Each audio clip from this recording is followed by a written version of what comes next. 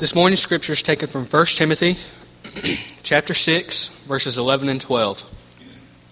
1 Timothy chapter 6, verses 11 and 12. But thou, O man of God, flee these things, and follow after righteousness, godliness, faith, love, patience, meekness. Fight the good fight of faith, lay hold on eternal life, whereunto thou art also called, and hast professed a good profession before many witnesses. Good morning and welcome to our worship service. We're grateful for your presence. If you're visiting, as always, we want to encourage you to come back and be with us at every opportunity that you have. We're grateful for the opportunity to be together and for a beautiful day, even though it's raining outside. We are thankful that it is a spring day and that we have the opportunity to enjoy the blessings of another day of life. We're going to be looking today at 1 Timothy chapter 6, and specifically we want to note verses 6 through 12, together the passage that Matt read just a moment ago, and he read verses 11 and 12.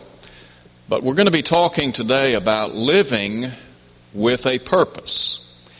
There are a lot of people in this world who lack direction in life. And yet I really believe that the Bible provides for us direction and purpose.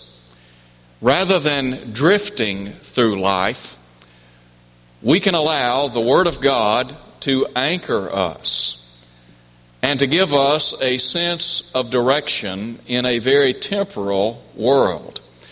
And so I want us to think for just a moment or two about what Paul has said in 1 Timothy chapter 6. And we're going to be looking, as I said a moment ago, at verses 6 through 12. The first thing that I call your attention to in our study together has to do with the facts of life. And really we're talking about a divine principle that is set forth in the Scriptures, one that I think we would do well to consider. Look at verse 6. Paul writes, "Now godliness with contentment is great gain." The word contentment here carries with it the idea of a calmness of mind. It denotes satisfaction. And we understand that for many people, contentment is not a part of life. Paul wrote in Philippians chapter 4 that he had learned in whatever state he was in, therein to be content. Granted, we have to learn contentment in life. But the Bible here says that godliness with contentment is great gain. I believe that they go hand in hand. That one of the byproducts of living a godly life in Christ Jesus is contentment. Now, if you drop down and note in verse 7, or rather verse 8, Paul says, "And having food and clothing, with these we shall be content." Let me just pause here and ask this question. Are you content with your life right now? I suspect that there are a lot of people in this world that if they were honest, they would say no. And yet one of the reasons for living a godly life, for anchoring our lives in the gospel, is because it produces a sense of contentment. Though things may be raging externally about us, there is a sense of calm and peace that we enjoy. Paul talks about the peace of God which passes all understanding. But there is also embedded in our text a very dangerous philosophy.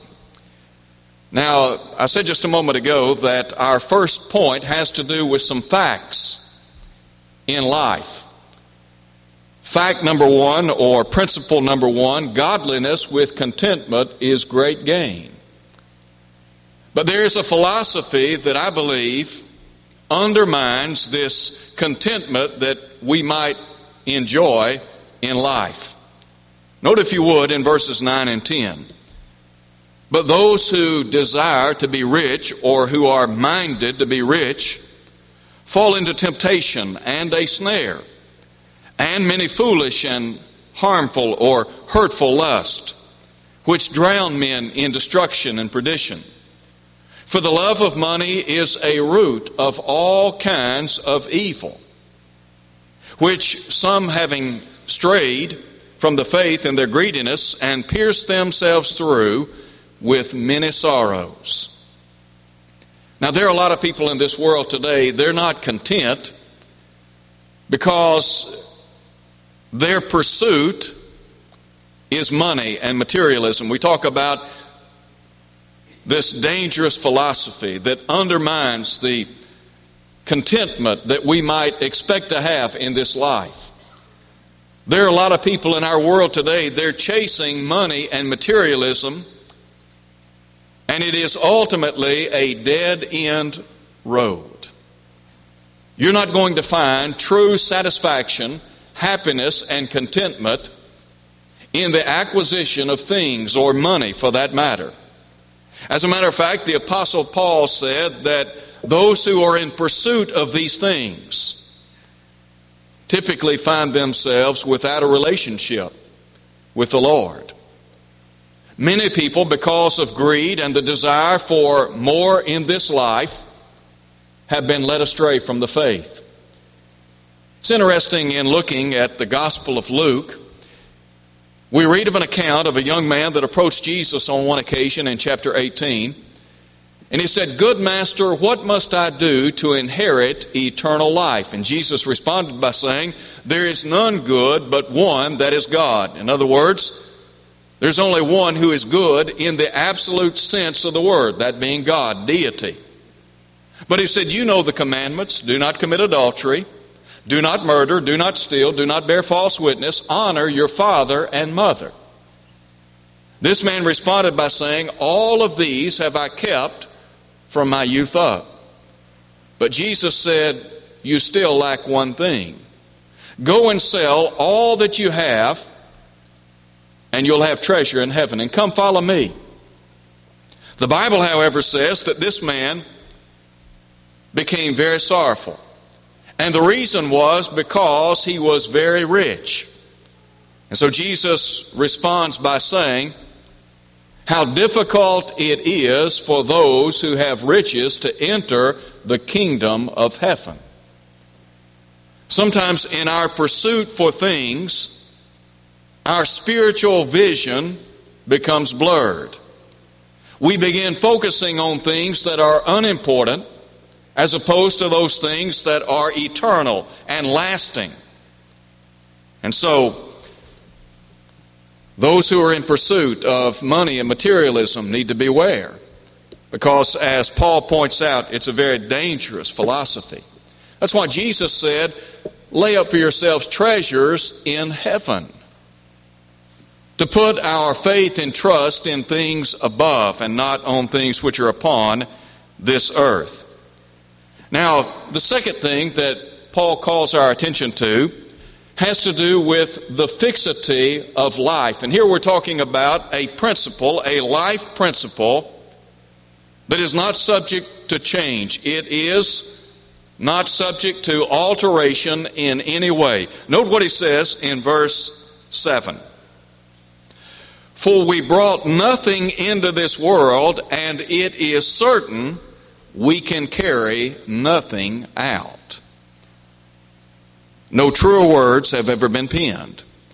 You remember Job, the great patriarch of the past, and Job faced a number of problems in his life. As a matter of fact, when we read the story of Job, we have to feel a sense of compassion for the great losses that he suffered in life. And yet his trust in God remained firm and steadfast. He may not have necessarily understood all that was occurring in his life. He had some friends that misunderstood what was going on, and they offered him some erroneous conclusions to the problems he was facing. But nonetheless, after Job lost his children, 7 sons and 3 daughters, he made this statement in chapter 1, verse 21. He said, "Naked I came into this world, and naked shall I depart." In Psalm 49, the psalmist speaks of the rich and the glories of their household. But he said, in death, they carry nothing away. Now you want to talk about a truth that is found in the Bible. What Paul said in verse 7 of chapter 6 is a truth. We came into this world with nothing, and it is absolutely certain we're leaving with nothing. We're not going to take anything with us. That's why in verse 8 Paul said, and having food and clothing, with these we shall be content. We better be careful that we're not hooking our wagon, so to speak, to those temporal, transitory things of life. If the things of life are what bring us ultimately satisfaction and happiness, then we're putting our hope in those things that are going to pass away. And so Paul is saying, if you want to find true contentment and happiness in life, you need to live a godly life. You need to anchor yourself in that which is not temporal or ephemeral in any way. And so we brought nothing into this world. It is certain we can carry nothing out. But then there is a third thing that Paul points out in our study.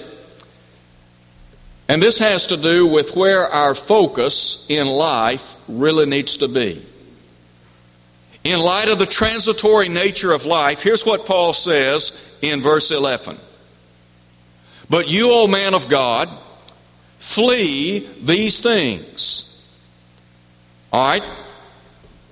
There are a lot of people in our world, they're in hot pursuit of money, materialism. They're in pursuit of those transitory things that they think will bring them true satisfaction, happiness, and contentment. Paul said that's not the case. Paul said, no, you need to flee these things. Now here's another life principle. Here's what he says. Flee these things and pursue righteousness, godliness, faith, love, patience, meekness, or gentleness.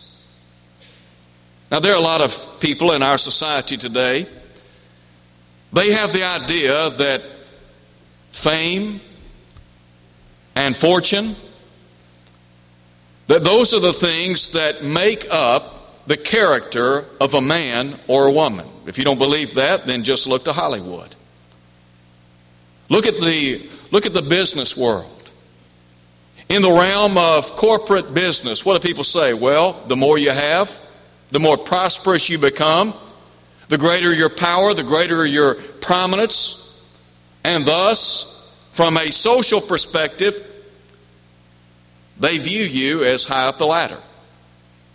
Many people think that's what makes a person. But Paul is saying that fame and fortune, and you might throw in fashion, those are not the things that make a man. What makes a man or a woman is faith. We talk about character and how character counts for something, and it does. We talk about the character that we exemplify in this world.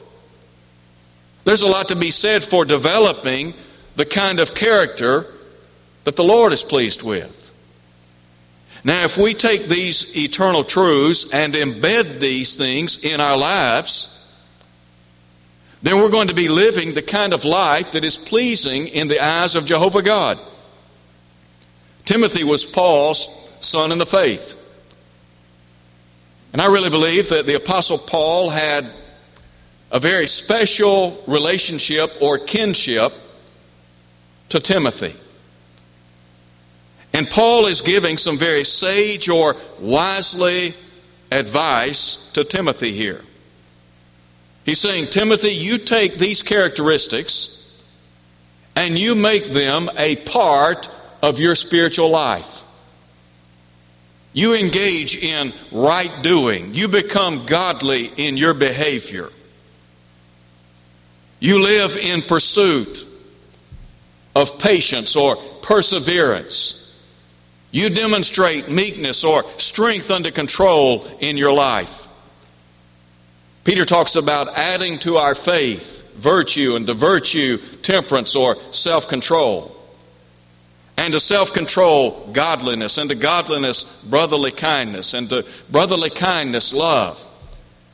And he said, if these things are in you and abound, they make you to where you're not unfruitful or barren in the knowledge of our Lord and Savior Jesus Christ. When we begin to focus on these things, then we bring substance to our lives. There is a sense of quality that we enjoy. Those who develop these characteristics and these qualities, they're looking at life from an eternal, a spiritual vantage point, rather than just a temporal, transitory, ephemeral vantage point. But then, if you would, note verse 12. Because in verse 12, Paul now talks about the fight that we must be involved in this life. You see, we are in pursuit of these principles that are going to make us pleasing in the eyes of God. These principles are going to help us to become more like the Lord, to exemplify His virtues. But look at verse 12, if you would. In verse 12, Paul said, fight the good fight of faith.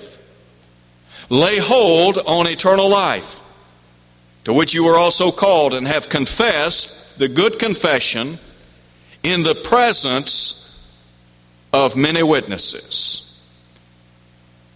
One thing that people sometimes fail to see in the Scriptures is that those of us who are God's people, we are involved in spiritual warfare.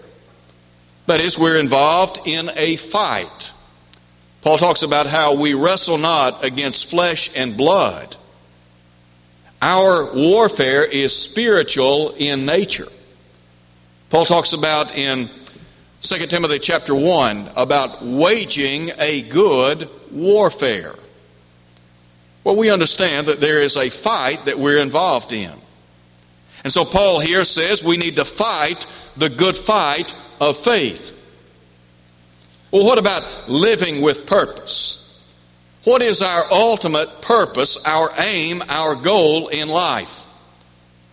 Well, we're trying to develop certain qualities here in this life that make us pleasing in the eyes of God. We want to live as the Lord lived. We want to follow in His steps.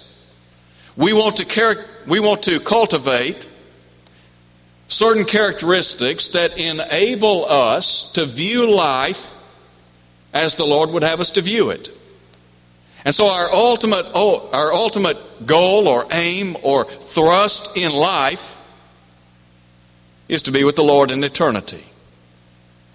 And so Paul said what we have to do is fight the good fight of faith. Why are we involved in a fight? Because the Bible says that our adversary, the devil, walketh about as a roaring lion, seeking whom he may devour. You and I are engaged in spiritual warfare. And so what we are doing is we are fighting, literally, for our spiritual lives. But ultimately, before us is eternal life. Now, Paul said to Titus in Titus chapter 1, verse 2, that we live in hope of life eternal, which God, who cannot lie, promised before the world began. The idea that Paul is conveying here is that we are going to go all out in our pursuit of eternal life.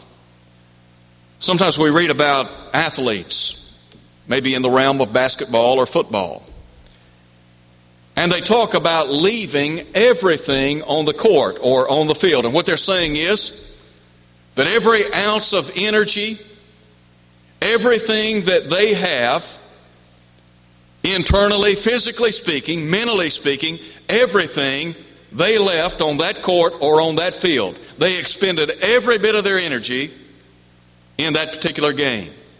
I think that's what Paul is saying here. We are going to go all out in our pursuit of eternal life. Think about those ancient Grecian games, and I think that's the figure that Paul is conveying here, of fighting the good fight, of laying hold on life eternal. I think about an ancient athlete who would be in a race. And as he comes to the finish line, he is literally stretching out, trying to hit the mark, trying to hit that finish line. Well, that's what we're doing as Christians. We're going all out. We're laying it on the line so that we might acquire that home in heaven.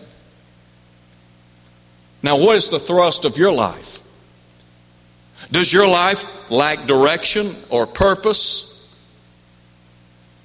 Do you have some kind of goal in mind? Are you aiming for something, for anything? Paul here is saying that what we need to do is aim for heaven. I think about people that have obeyed the gospel. They've made that good confession.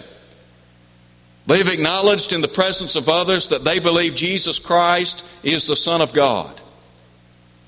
They have acknowledged the fact that they believe in deity. They believe in Jesus. And they understand that through Him they have life and they have it abundantly.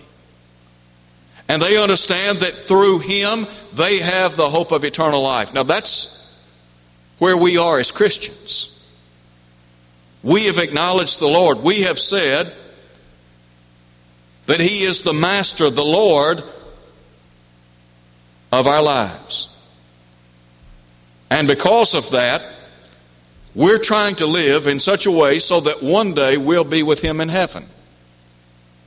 Think about what Jesus said in John chapter 14. He had announced His departure to the apostles. And He said, "Let not your heart be troubled. You believe in God, believe also in me. In my Father's house are many mansions." There are a lot of people in this world today. They may not necessarily believe in heaven.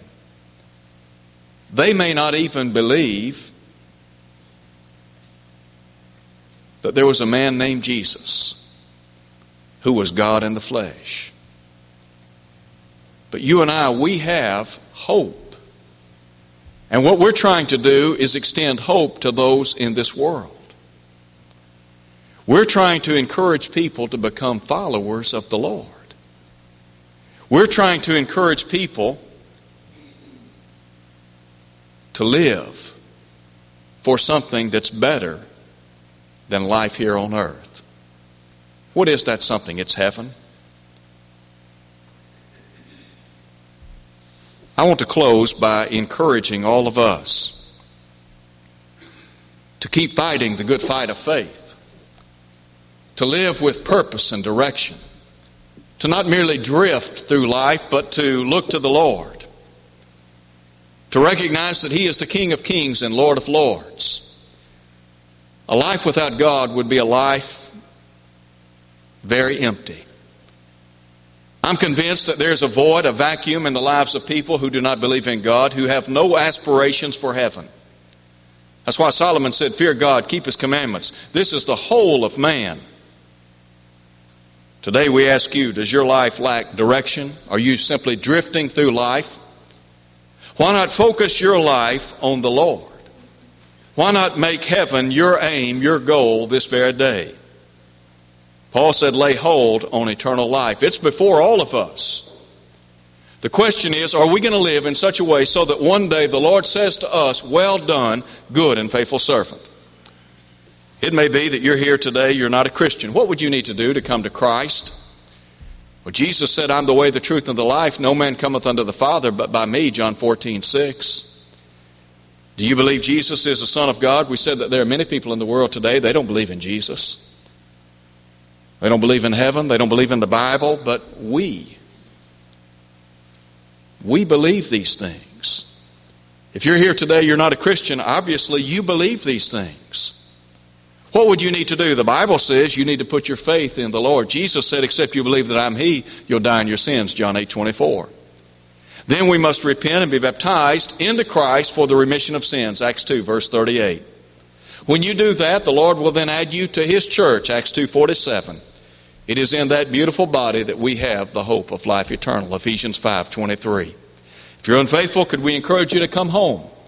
Could we encourage you to come back to God who will abundantly pardon every sin? Would you come as we stand and sing?